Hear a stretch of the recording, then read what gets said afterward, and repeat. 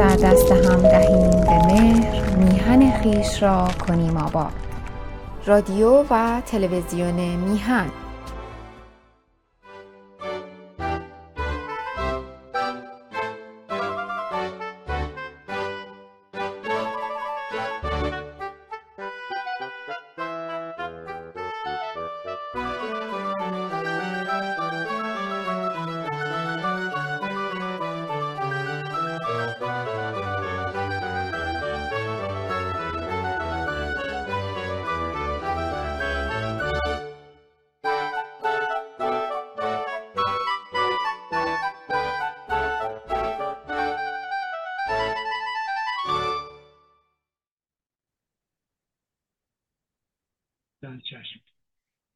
با سلام و درود خدمت همیهنان عزیز و سلام و درود و سپاس و تشکر بی‌پایان از شما خانم و آقای سعید بهبانی که این افتخار رو من میدن که یک بار دیگه با شما همیهنان عزیز رو در رو صحبت کنم.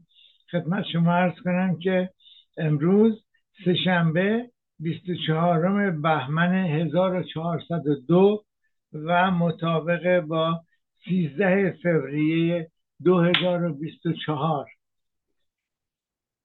694مین برنامه از 14مین سال سری برنامه‌های بهداشت عمومی رو با شعار شروع برنامه که محبت رو جهانی کنیم و محبت رو از حیوانات بیاموزیم رو از رادیو تلویزیون میهن به حضور شما عزیزان تقدیم میکنم. خب خدمت شما عرض کنم که امروز روز جهانی رادیوه. شاید امروز رادیو اهمیت زیادی در زندگی ما نداشته، ولی موقع بچگی های من رادیو تنها چیزی بود که میتونستیم اخبار دنیا رو گوش کنیم. البته یه رادیو داشتیم که به اندازه یه صندوق بود، صندوق کوچیک، یه آنتن 3 متری رو پشت بون داشت، یه سیمش هم به آنتن زمینی بود که به شیر آب وصل بود. اون موقع خب 70 سال پیش کسی بچه رو آدم حساب نمی کرد، ولی خب ما این اجازه رو داشتیم که برنامه کودک رو ساعت 7 رو گوش کنیم و 7:30 را بیفتیم بریم مدرسه. و رادیو فقط برای گوش کردن اخبار بود و همینطور شبا ساعت 8:30 تا 9 موسیقی ایرانی داشت. ولی چون همسایه ما 2 خانم بودن که یکیشون همسر عقدی و یکیشون همسر صیغه‌ای یک آخوندی بود که ما یه دفعه میومد به اینا سر میزد، از ترس اونا ما یا اصلا موسیقی گوش نمی کردیم یا اگه گوش میکردیم با صدای خیلی کم در و پنجره بسته که صداش بیرون نرد. خب بگذاریم بریم. فردا روز سن والنتین یا والنتین دی هست و البته اینجا الان ما میگیم هفته والنتین. بعد این گلی هم که میبینید این گلیه که من برای فردا برای همسرم گرفتم. یکی دیگه هم اول هفته والنتین گرفته بودم که اون بالاست، این رو هنوز ندیده. خب دیگه ما یه همسر داریم، بانوی که 47 سال با یه دیوونه مثل من زندگی کرده و نرفته، یک گل که هیچ، یک کامیون گل باید بهش تقدیم. خب گفتم نرفته برای اینکه اینجا بین اهالی استان ما یه کمی که جنگ و دعواشون میشه و اختلاف پیدا میشه، اولین چیزی که بهش فکر میکنن جداییه. و خب حالا اینو گفتم خدمت عرض کنم که یک هموطن عزیزی هم که لطف داره با ما مشورت میکنه، 2 هفته پیش با خانمشون کمی حرفشون شده بود، پیش میاد و یعنی بیشتر از حرفشون شده بود. دیروز بهش گفتم برو برای خانمت یه گلدون گل قرمز بخر و گفتم از کجا بخره که زیاد سنگین نباشه، گرون نباشه براش. تشخیص کردم، گفتم ببینید ما عادت نداریم تو فرهنگ ما معذرت خواستن، یعنی من شکست خوردم، من بیچاره شدم، من نه. آدم اگه اشتباه بکنه مخصوصا از بچه هاش یا همسرش خیلی راحت باید، نه اینکه میتونه، باید معذرت بخواد، بگه من معذرت ببخشید اشتباه از من بود. خدمت شما عرض کنم من تمام نقاط ضعف فیزیکی و روانی همسرم رو میدونم و روش مطالعه کردم، مطالعه علمی کردم. حالا دو راه دارم، یا انگشتم بذارم رو نقطه ضعفاش و مسخرش کنم که منتهی میشه به جنگ و دعوا و کدورت، یا اینکه سعی کنم اون نقاط ضعفش رو پر کنم. ازدواج یک زن و مرد برای کامل کردن همدیگره. بله مسئله سکس هست، مسئله بچه دار شدن، خانواده درست کردن اینا هست، ولی قبل از همه اینها باید فکر بکنیم برای چی من این خانم رو انتخاب میکنم که باهاش زندگی کنم. اگر فکر کردیم و ازدواج کردیم، ازدواج موفقی داریم. اگه فکر نکردی و ازدواج کردی، دیگه فکر نکن، سرتو بنداز پایین، زندگی تو ادامه بده. خب دوستان خیلی پرحرفی کردم، ببخشید. یک هموطن عزیزی من ننوشته بودن از کجا، از روی ایمیلم، ایمیل جیمیلی هم مشخص نمیشه که ایشون از کجا بودن، ولی هموطن عزیزی سوال کردن که درباره جیغ کشیدن در خواب صحبت کنم. من استعداد دارم، اگر دوستان سوالی میکنن لطف کنن بنویسن از چه کشوری هستن، یا خانم هستن یا آقا هستن. اگر میلشون کشید، نکشید که هیچ. من برای اینکه درباره جیغ کشیدن در خواب صحبت بکنم دیدم که این مسئله میره توی یک سلسله مشکلاتی که بهش میگن پاراسومنیا و تنها مشکل جیغ کشیدن در خواب نیست، مشکل حرف زدن در خواب هم هست. البته این دوتا مسئله بسیار مسائل تخصصی یا فوق تخصصی هستن. من مختصری برنامه برای این آماده کردم برای جواب این هموطن عزیز، ولی پیشنهاد میکنم که ایشون حتما اول با پزشکشون مشورت کنن و از طریق پزشکشون با یک متخصص روانشناسی یا روانکاوی مشورت کنن. خب برای خدمت شما عرض کنم، اول در خواب حرف زدن صحبت بکنیم. این در خواب حرف زدن رو اولا این مسئله یک مسئله که برای همه ممکنه پیش بیاد، ولی یک پدیده رایجه و اگر تکرار نشه مشکلی نیست. ولی خب ممکنه هر کسی خواب ببینه، تو خواب یک صدای از خودش در بیاره که مفهوم یا نامفهوم باشه. ببخشید، بهش میگن خوابگویی. آیا یه ناراحتیه؟ خوابگویی همونطور که عرض کردم متعلق به خانواده پاراسومنیاست و این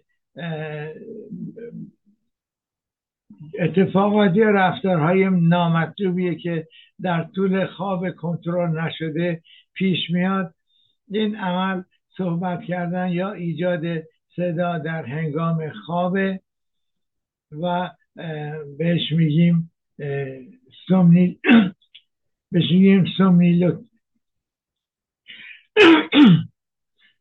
سومنیلوکی. و همطور که عرض کردم از خانواده پاراسومنی.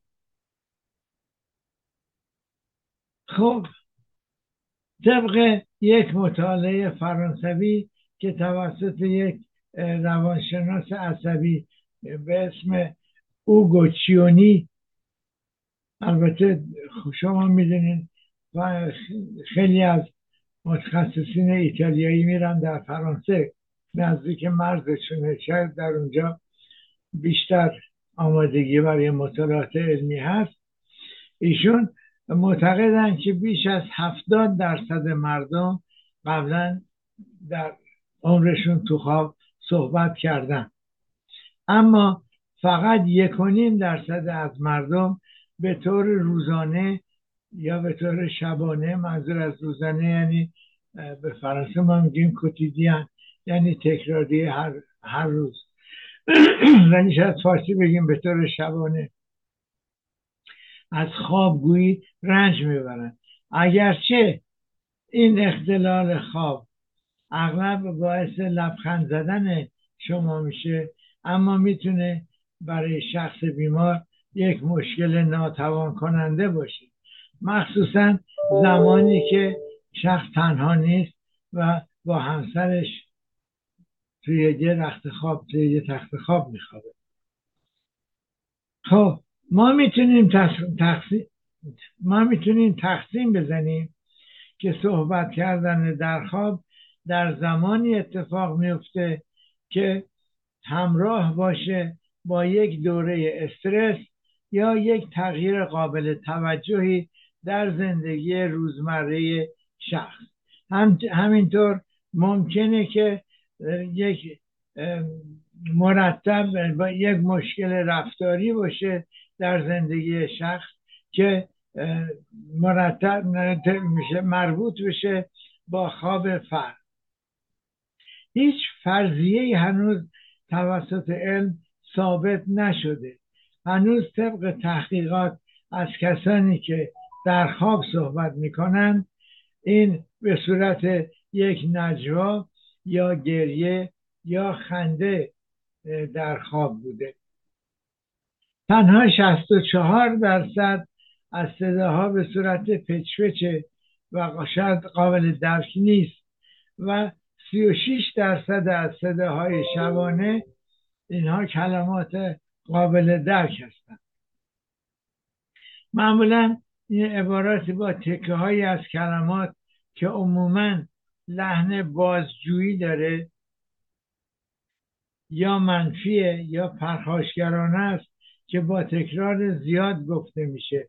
مثلا شخص تکرار میکنه چه کار میکنی؟ چرا؟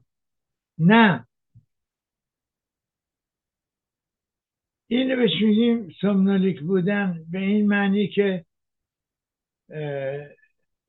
سومنالیسم یک بیماری نیست، ولی اگه از اون رنج میبرید یک نقاط مشترکی هست که در این اختلالات وجود داره. معمولا تخمین زده میشه که اغلب در دوران کودکی و نوجوانی رخ میده و سپس در بزرگسالی فروکش میکنه.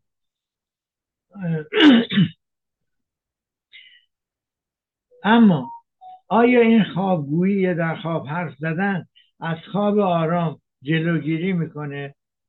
صحبت کردن در خواب میتونه در هر مرحله از خواب اتفاق بیفته، مخصوصا زمانی که در خواب عمیق هستیم که بهترین دوره برای دیدن رویاهاست. اما با توجه به نتایج تحقیقاتی که توسط روانشناس عصبی که عرض کردم ارائه شده، خوابگویی هیچ تأثیری بر خواب یا سلامتی شخص نداره. به همین دلیلی که واقعا یک بیماری محسوب نمیشه. در واقع اکثریت قریب به اتفاق موارد فرد در خواب جملات یا صداهایی رو منتشر میکنه، صداهایی رو در میاره، ولی بیدار نمیشه. اما ممکنه کسی که پهلوش خوابیده بیدار بشه و اگر بیدار شد، اون شخصی که پهلوی خواب بیننده هست بیدار شد، نباید ازش سوال بکنه. اجازه بدین صحبت قطع نکنین، بیدارش نکنین، اجازه بدین صحبتشو بکنه، مزاحمش نشین. حالا آیا برای خوابگویی یا صحبت کردن در خواب باید با پزشک مشورت کرد؟ اگر شما در زندگی روزمرهتون با یک شخص سومنالیک زندگی میکنی و از صداهای اون در خواب رنج میبرین، احتمالا باید یاد بگیرین که با اون حرف زدن با اون شخص زندگی کنید، چون در واقع هیچ درمانی برای کاهش این اختلال خواب وجود نداره. البته امروزه وجود نداره، شاید 50 سال 100 سال دیگه اون موقعی که به جای اینکه میلیاردها دلار صرف آدم کشی بکنیم، این پولا رو بذاریم برای تحقیقات علمی، مسلما راه حل پیدا خواهد شد. ولی تا اون موقع 200 سالی 300 سالی طول میکشه. بله. ولی اگه احساس میکنید که این در خواب حرف زدن در زندگی خودتون یا در زندگی شریک زندگیتون اثر منفی داره، توصیه میشه با یک پزشک متخصص مشورت کنید تا بررسی کنه که آیا به غیر از حرف زدن در خواب از اختلال خواب دیگری رنج میبرید یا نه. در نهایت صحبت کردن مکرر در هنگام خواب میتونه بیانگر اضطراب یا استرس باشه که در این صورت یک درمانگر میتونه به شما کمک بکنه. حالا آیا امکان داره حرف زدن در خواب رو متوقف بکنیم؟ متاسفانه همطور که عرض کردم هیچ گونه درمانی برای از بین بردن یا کاهش اون وجود نداره، ولی میتونیم سعی کنیم ریتم خواب منظمتری رو داشته باشیم تا به کاهش این صداهای شبانه امیدوار باشیم. یعنی در زمانهای معین بریم تو رخت خواب، از تمرینات بدنی عصر به بعد خودداری کنیم و قبل از خواب یک مدت زمانی رو آرام بدون اینکه محرک‌های بصری یا صوتی در اطراف ما باشه آرام بنشینیم. و البته امروزه با وجود این دستگاه لعنتی سخت کنترلش که قبل از خواب یک محرک‌های بصری یا صوتی نداشته باشیم.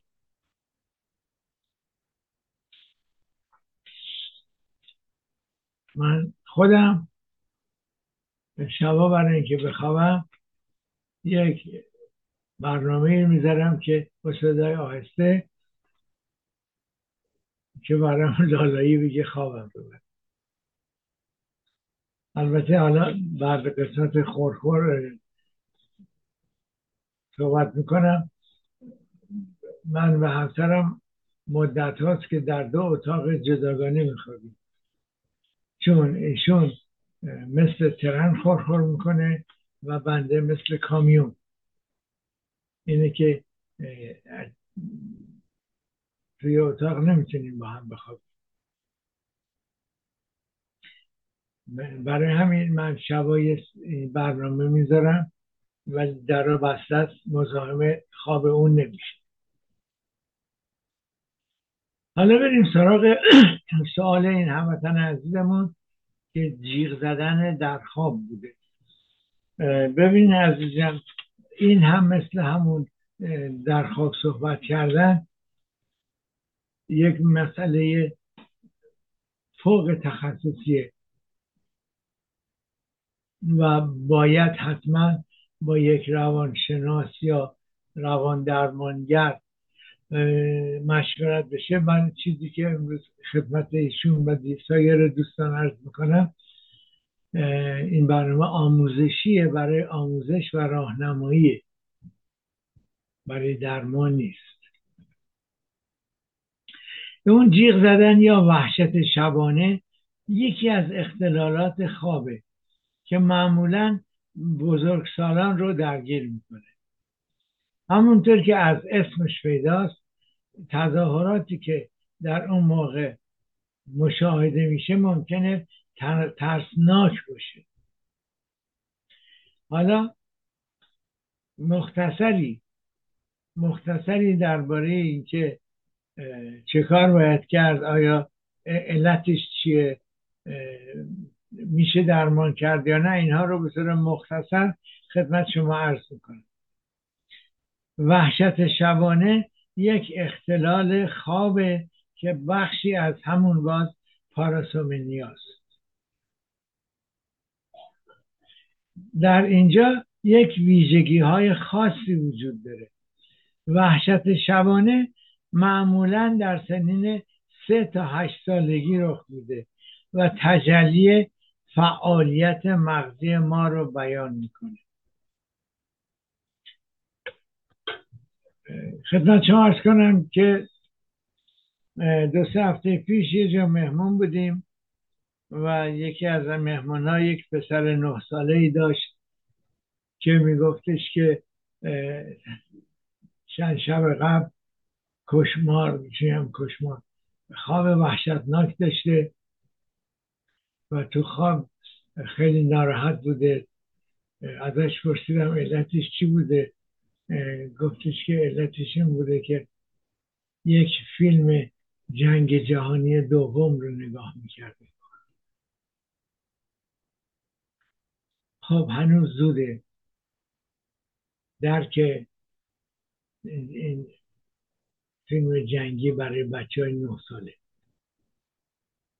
بله، بعد همونطور که عرض کردم این وحشت شبانه در سنین 3 تا 8 سالگی رخ میده و کمتر از 2% از جمعیت بزرگسال از وحشت شبانه رنج میبرند. وحشت شبانه با کابوسی که در مرحله متناقض خواب رخ میده و تجلی فعالیت های ما رو بیان میکنه متفاوته. وحشت شبانه در مرحله دوم یک چرخه خواب به نام خواب عمیق موج آهسته رخ میده و میتونه در چرخه بعدی تکرار بشه.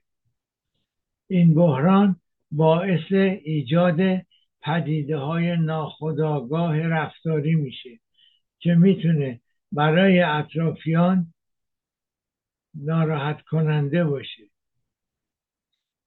فردی که از وحشت شبانه رنج میبره و جیغ میکشه پس از حمله دچار فراموشی میشه، یعنی یادش نمیاد برای چه چیزی وحشت زدش کرده.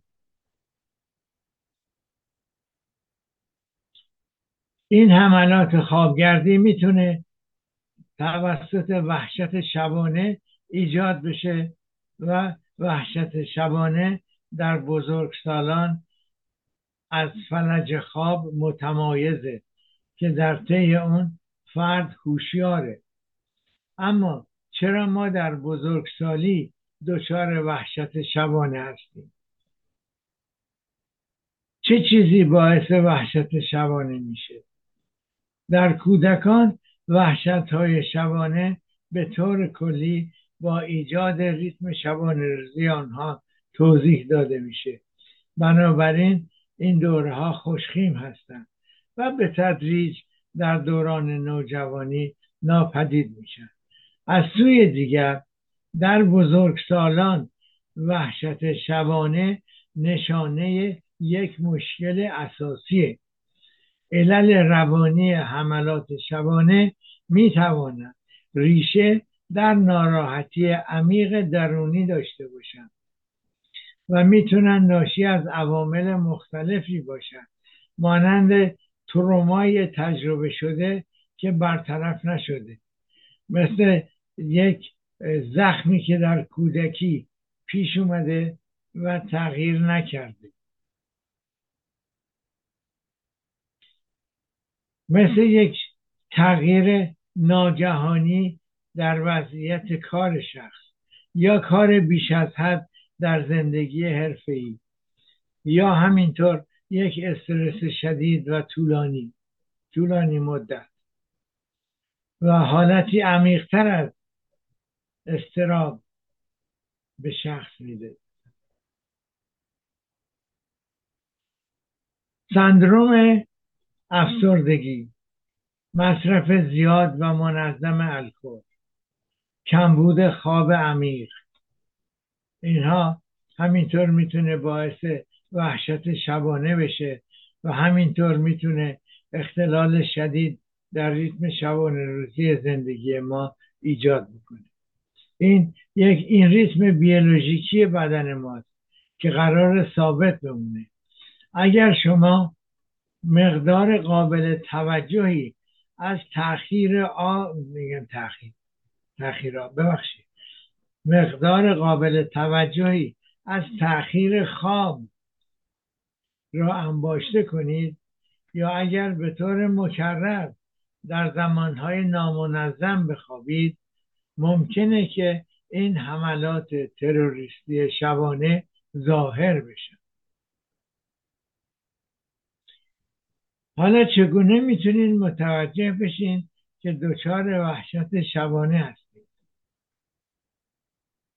سخته که به تنهایی متوجه بشین که از وحشت شبانه رنج میبرید. این بحران ها به صورت ناخودآگاه تجربه میشوند و متعاقباً باعث فراموشی میشوند. بنابراین ما هیچ اثری از آنچه که اخیراً تجربه کرده ایم نداریم، مگر اینکه یک جیغ بکشیم و از صدای جیغمون بیدار بشیم، یا اطرافیانمون رو بیدار کنیم که وحشت زده، نگران زده بیان ببینن چه مشکلی پیش اومد.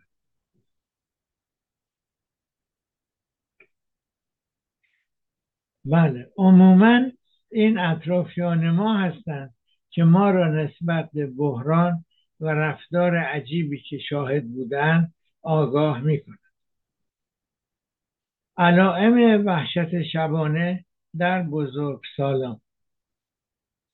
وحشت شبانه خود را به صورت یک حمله ناخودآگاه در هنگام خواب نشان میدهد.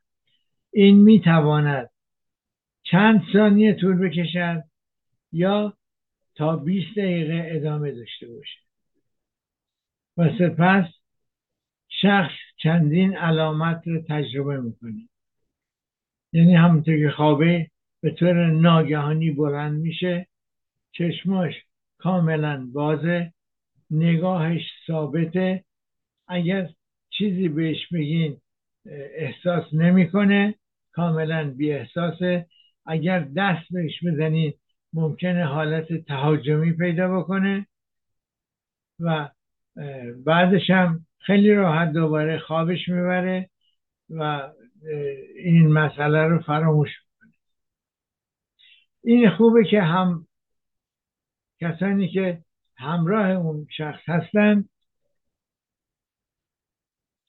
اگر شاهد یک وحشت شبانه هستید، مهمه که سعی نکنید فرد مبتلا رو بیدار کنید. بهتره صبر کنید تا اون حمله به طور طبیعی از بین بره. میتونین بعداً اگر فرد بیمار و فرد مورد حمله بالغه به او هشدار بدید که با یک متخصص مشورت کنه. تشخیص وحشت شبانه در بزرگسالان. اگر فکر میکنید از ترس شبانه رنج میبرید، میتوانید با یک متخصص مغز و اعصاب مشورت کنید و یا در یک مرکز متخصص در مطالعات خواب وقت بگیرید. برای تشخیص وجود وحشت شبانه پلیسومنوگرافی ضروری است. این یک معاینه پزشکی برای تجزیه و تحلیل خواب شماست. در طول خواب شبانه شما چندین اندازه‌گیری با استفاده از الکترودها ثبت میشه، از جمله تعداد تنفس و مراحل مختلف خواب شما. خب هر دوتای این مسئله، یعنی ملاقات با متخصص مغز و اعصاب و ملاقات با اون سرویس خواب، در استان ما باید توسط درخواست پزشک معالج شما انجام بشه. اینجا خودتون نمیتونید مستقیم برید حال پزشک متخصص. خب اگر هم رفتید در کلینیک خواب، اولا باید یه سری وسایل با خودتون ببرید. حتما یک بطری آب با خودتون ببرید. شما رو روی تخت میخوابونن، اون الکترودها رو به بدنتون وصل میکنن و بعد شما در یک اتاق تاریک هستید و پهلوی اون اتاق فرمانه که یک پرستار اونجا هست که شب تا صبح بیداره و روی کامپیوتر تمام حرکات شما رو میبینه و اون چیزی که الکترودها ضبط میکنن اونها رو هم میبینه و بعد اون رو برای صبح که بیدار میشین میگه کارتون تموم شده، شما رو میفرستن منزلتون. اخیراً در استان ما دستگاه های مجهزتری هست که لازم نیست شما شب در بیمارستان بخوابید. اون دستگاه رو الکتروداشو به شما وصل میکنن، شما میایین خونتون میخوابید و اون دستگاه تمام این چیزا رو ضبط میکنه و روز بعد دستگاه رو یا میبرید یا پست میکنید بسته به بیمارستانش.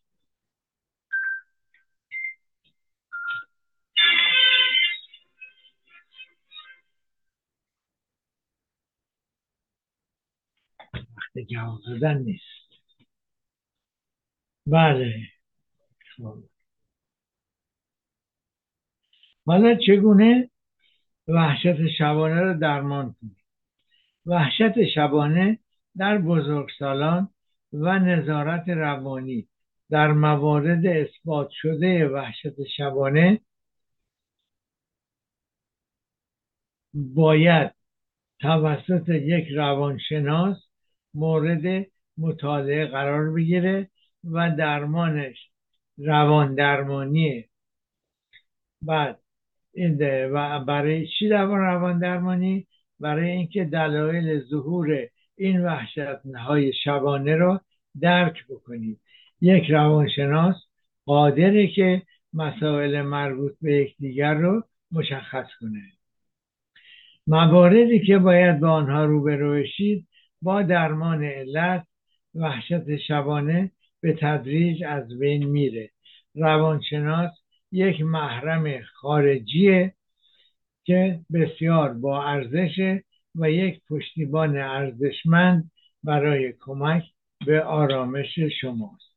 متاسفانه در فرهنگ ایرانی اگر شما برید پلو روانشناس یعنی این دیوونه است. نه، فقط دیوانه نیست که به روان درمانی احتیاج داره.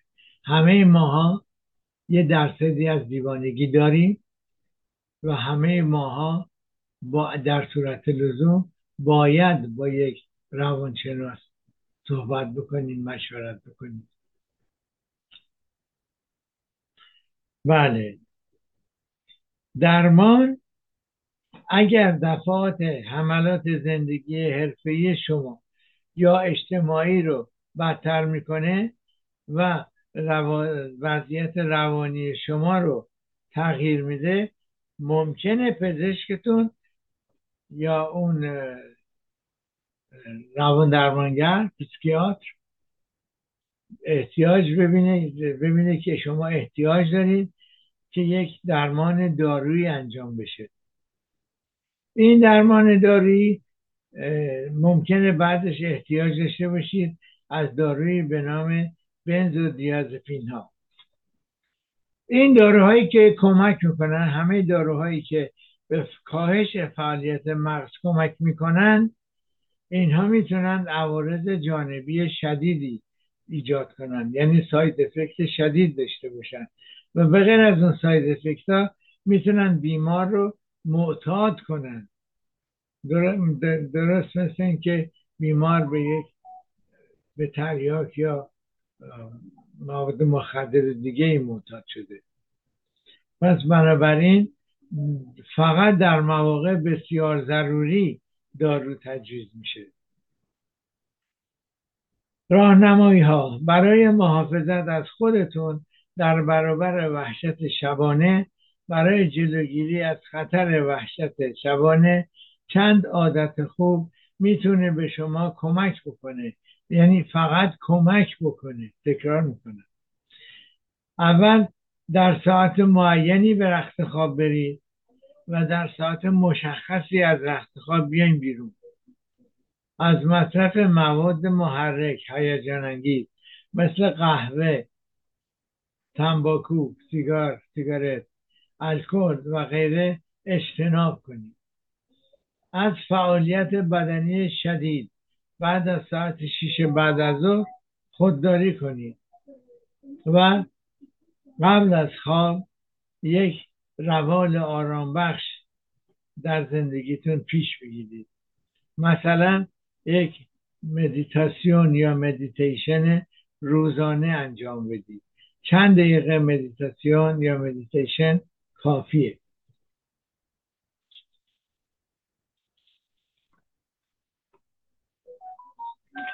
مدیتیشن اگر خداپرستید میتونید دعایی بخونید، یا اگر خداپرست نیستید میتونید به یک مسئله آرام بخش، تنفس عمیق، یوگا، اینطور چیزا که کمکتون میکنه.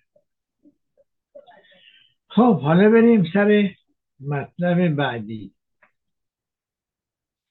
چون مسائل مربوط به مشکلات خواب بود، من گفتم که درباره خورپف هم صحبت کنم، چون اونم جز مشکلات مربوط به مشکلات خواب میشه.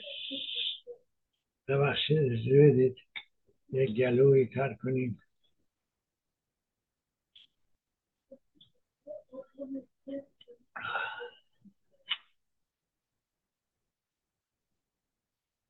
گفتم گلویی تر کنیم، به جدم قسم این آبه، فکر دیگه نکنیم. از اون فکر خونه ما وجود نداره. خب بریم ببینیم اصلا خورپف چی هست. بعضیا فکر میکنن یه صدای اطمینان بخشه که شخص هنوز نمرده، تو خواب نفس میکشه. بعضیا فکر میکنن یه صدای عذاب دهنده است برای دیگران که تو هم اطراف شخص یا رو همون تخت خوابیدن یا تو اتاق پهلوی خوابیدن. چینی‌ها فکر میکنن که یه علامتی از سلامتی شخصه. با این حال برای اطرافیان شخص خورپف کننده یک صدای تحریک کننده و حتی گاهی غیر قابل تحمله. این خورپف رو از نظر پزشکی بهش میگیم رونکوپاتی. حالا این رونکوپاتی از کجا میاد؟ خورپف عمدتاً در هنگام دم اتفاق میفته، یعنی هنگامی که نفس رو میدین توی ریه. زمانی که در هنگام خواب، در طول خواب، بافت‌های نرم کام و زبان کوچک و هر بافت‌های نرم با عبور هوا مثل یه بادبان کشتی در قایق در باد اینطور تکون میخوره و میلرزه و بجز در موارد اپنه خواب این خورپف یک مشکل بهداشتی محسوب نمیشه و خورپف کننده رو آزار نمیده. با این حال میتونیم نگران مشکلات خواب باشیم که در اطرافیانمون ایجاد میشه. یک خورپف متوسط به راحتی به سطح صدای 45 دسیبل تا 60 دسیبل، یعنی مثل صدای حرف زدن الان، میرسه، در حالی که یک خورپف بزرگ میتونه از 95 دسیبل هم بیشتر بشه که درست مطابق با صدای یک کامیونه که داره از جلوی خونتون رد میشه. بدیهی است که این امر یا این صدا با خواب افرادی که در زندگی مشترک خورپف کننده هستند اختلال ایجاد میکنه، گاهی اوقات تا حدی که باعث بیخوابی مزمن میشه. از آنجایی که بسیاری از خورپف کنندگان از خورپف خود اطلاعی ندارند، ارزیابی فراوانی این اختلال در جمعیت دشواره. طبق گفته آکادمی گوش و حلق و بینی آمریکا 45% از بزرگسالان گاهی اوقات خورپف میکنند و 25% خورپف ها معمولی هستند. در مورد کودکان تخمین زده می شود که حدود 10% از آنها به طور منظم خورپف میکنند. حالا علل خورپف چیه؟ هنگامی که به خواب میریم یا به خواب میرید، زبان و همچنین بافت‌های پشت کام و گلو آرامتر میشن، آرامش پیدا میکنن و در برخی از افراد به خصوص به دلایل آناتومیکی این بافت‌ها تا حدی مسیر عبور هوا رو مسدود میکنن و هنگام تنفس شروع به ارتعاش میکنن و این همون چیزیه که باعث خورپف میشه. این تنفس صوتی میتونه توسط یکی از موقعیت‌های زیر ایجاد یا تشدید بشه. اضافه وزن که باعث باریک شدن راه‌های هوایی در گلو میشه. بارداری به ویژه به دلیل افزایش وزن. پولیپ در مجرای بینی. پولیپ یک قدمانندیه که رشد میکنه روی غشای مخاطی. همینطور لوزه‌های خیلی بزرگ یا احتقان بینی به دلیل سرماخوردگی یا آلرژی، بهش میگیم رینیت آلرژیک یا سرماخوردگی فصلی. جذب الکل یا آرام بخش‌ها، اینا باعث افتادگی با بافت‌های مربوط میشه. همینطور افزایش سن. عوارض احتمالی: به طور کلی خورپف خوشخیمه و هیچ عواقبی برای سلامتی نداره. از طرف دیگر در برخی موارد با مکث‌های تنفسی همراهه که خواب رو مختل میکنه. در این مورد ما از اپنه خواب صحبت میکنیم. شاید لازم باشه یه روزی هم درباره اپنه صحبت کنیم.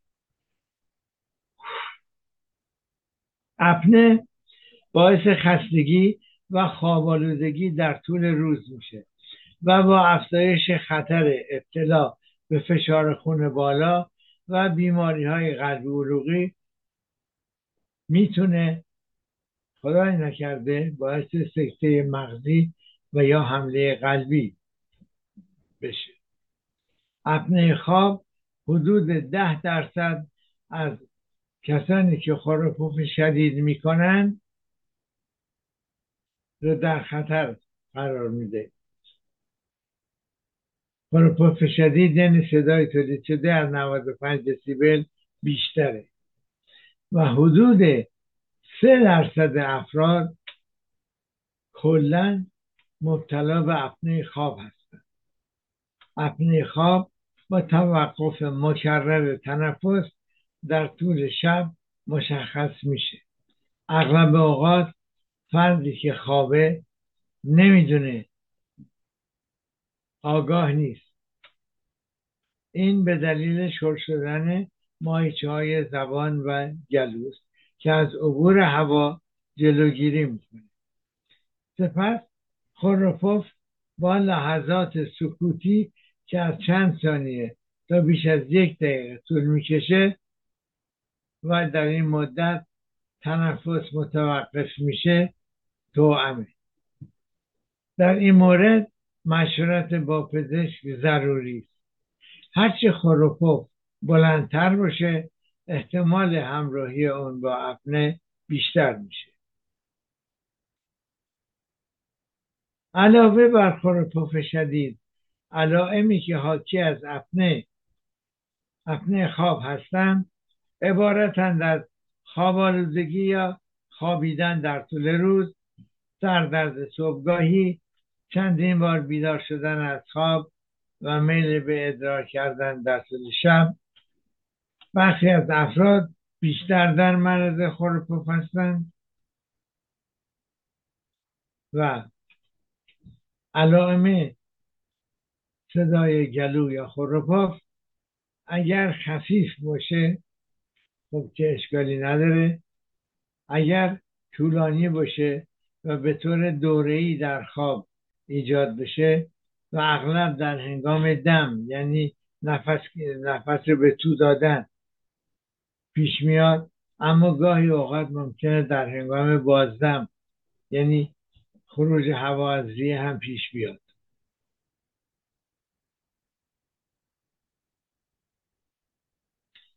چه کسانی در معرض خطر هستند؟ افرادی که دارای کام نرم، ضخیم، لوزه‌های بزرگ مخصوصا در اطفال، زبان کوچک درازتر از معمول، انحراف تیغه بینی، گردن کوتاه یا فک تحتانی توسعه نیافته هستند، اینها بیشتر در معرض خطر هستند. فک تحتانی توسعه نیافته این بیشتر در بچه‌هایی که وقتی خوابند با دهان باز نفس میکشند، این باعث میشه که فک تحتانیشون کوچکتر باشه و پدر مادر توجه داشته باشند. در این بچه‌ها در 9 سالگی باید حتما به ارتودونتیست مراجعه بشه و ارتودونتیست یک دستگاه داخل دهانی درست میکنه برای اینها که فک اینها رو بیاره جلو. اگر در 9 سالگی این کار انجام بشه، یعنی شما از 8 سالگی با دندان پزشک ارتودونتیست مشورت کنید که اون بدونه از کی شروع کنه به درمان و این دستگاه فک رو میاره جلو و این فاصله بین مفصل گیجگاهی بیشتر باز میشه و این به فک پایین اجازه میده که بخواد بره اون مفصل رو پیدا بکنه و در نتیجه رشد بیشتری داشته باشه و به اندازه طبیعی برسه.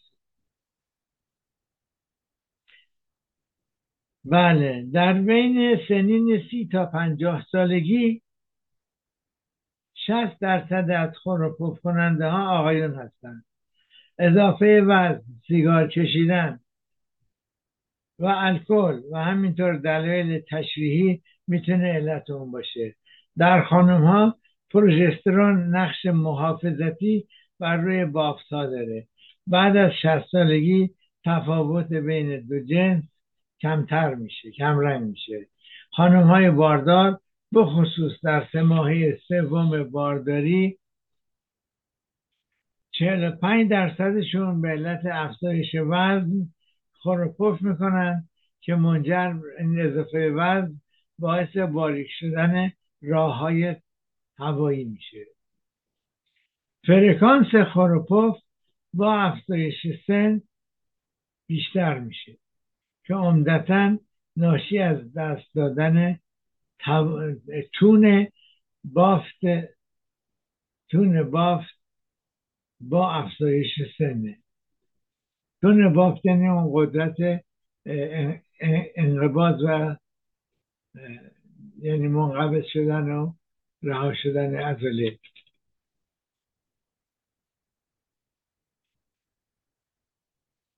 بله.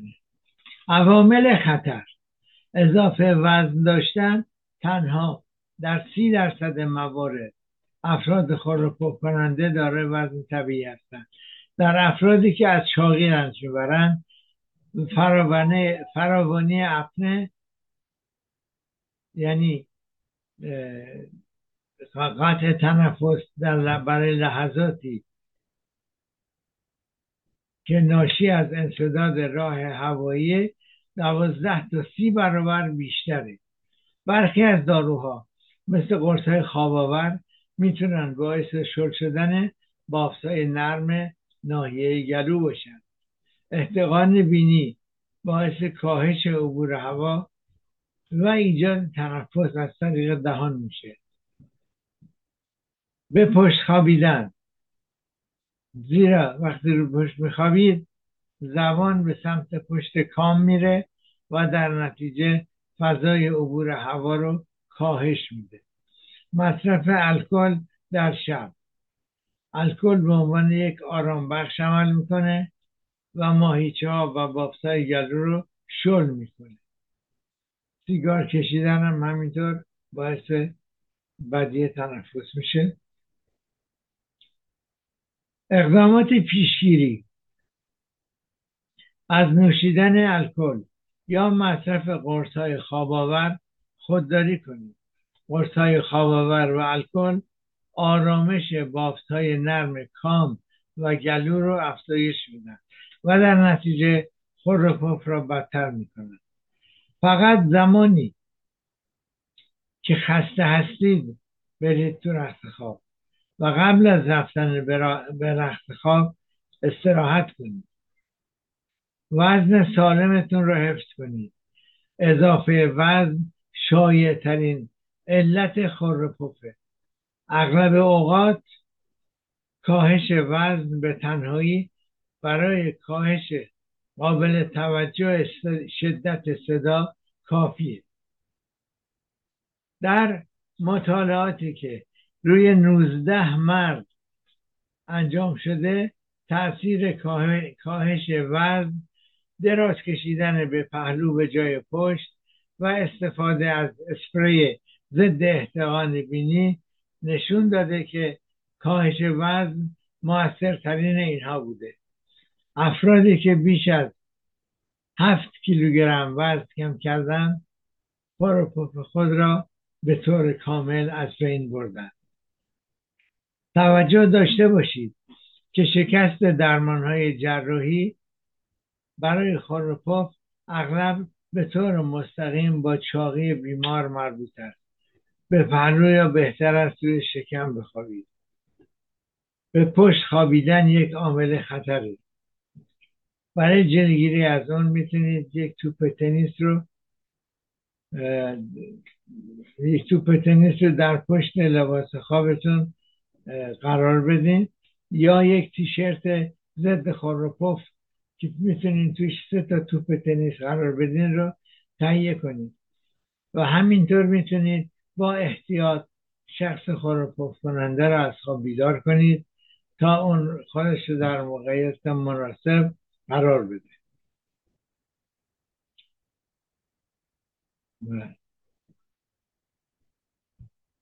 این تغییر موقعیت بدنی نمیتونه خورپف عمده رو از بین ببره، اما میتونه خورپف متوسط رو از بین ببره. و همچنین دستبندهایی با باتری وجود دارن که به صدا واکنش نشان میدن و لرزش خفیفی برای بیدار خورپف کننده منتشر میکنن. از گردن و سرتون حمایت کنید. به نظر میرسه که وضعیت سر و گردن کمی بر خورپف افراد مبتلا به اپنه خواب اثر داشته و کشیده شدن گردن کمک میکنه که نفس کشیدن این بیماران راحت تر انجام میشه. بله، حالا یه آگهی‌هایی هم میبینید که میگه یه بالش هایی هستن که کمک میکنن خورپف نکنید. قبل از اینکه اینا رو بخوایم بخرین با پزشکتون مشورت کنید و همینطور از محصولات ضد خورپفی که بدون نسخه فروخته میشه استفاده نکنید. اگر خورپف خفیفه، همون تغییر و کم کردن وزن، ترک کردن سیگار، به پهلو خوابیدن، عدم استفاده از داروهای آرامبخش و الکل قبل از خواب میتونه برای رفعش یا کاهشش کافی باشه. ولی در مواقع خیلی شدید خب پزشکتون میتونه از رویکردهای متفاوتی استفاده و پیشنهاد کنه. درمانهای غیر جراحی میتونه به شما دارویی بده که التهاب بینی رو کم بکنه، احتقان بینی رو کم بکنه، و یا میتونه اگه احتراق مزمنه یک اسپری استروئیدی تجویز بکنه. و همینطور یک روش دیگری که سازمان غذا و داروی آمریکا تصویب کرده، احتیاج از یک نوار پلاستیکی که بهش میگن ارپلوس. این نوار پلاستیکی رو میچسبونید روی بینی و این حالت فنری داره، بینی رو باز میکنه که نفس کشیدن راحت تر باشه. بله.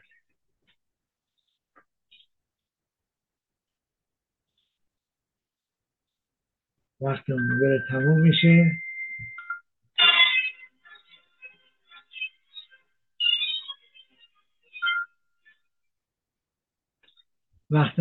تموم میشه. هنوز مطلب هست، ولی چیزی که باید اضافه کنم اینه که میتونید یه چیزایی که باعث آلرژی میشه در خونتون اینها رو حذف کنید، مثل حیوانات، مثل گرد و غبار. فرش نداشته باشید. ممکنه داروی آنتی هیستامینیک پزشکتون به شما تجویز بکنه اگر آلرژی دارید. و همینطور میتونید اگه دستگاه مرطوب کننده دارین استفاده کنید. اگه ندارید یک قوری رو بذارین آب به جوش، اون بخارش کمک میکنه که مخاط بینی و گلو مرطوب‌تر باشه و بهتر نفس بشه. خب برنامه ما در اینجا به پایان میرسه و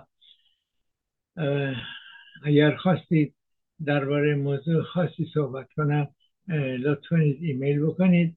برنامه رو با شعار پایان برنامه که به قول شاعر تنت نیازمند به ناز طبیبان مباد به پایان میبریم و تا برنامه های آینده شما رو به خدا میسپاریم.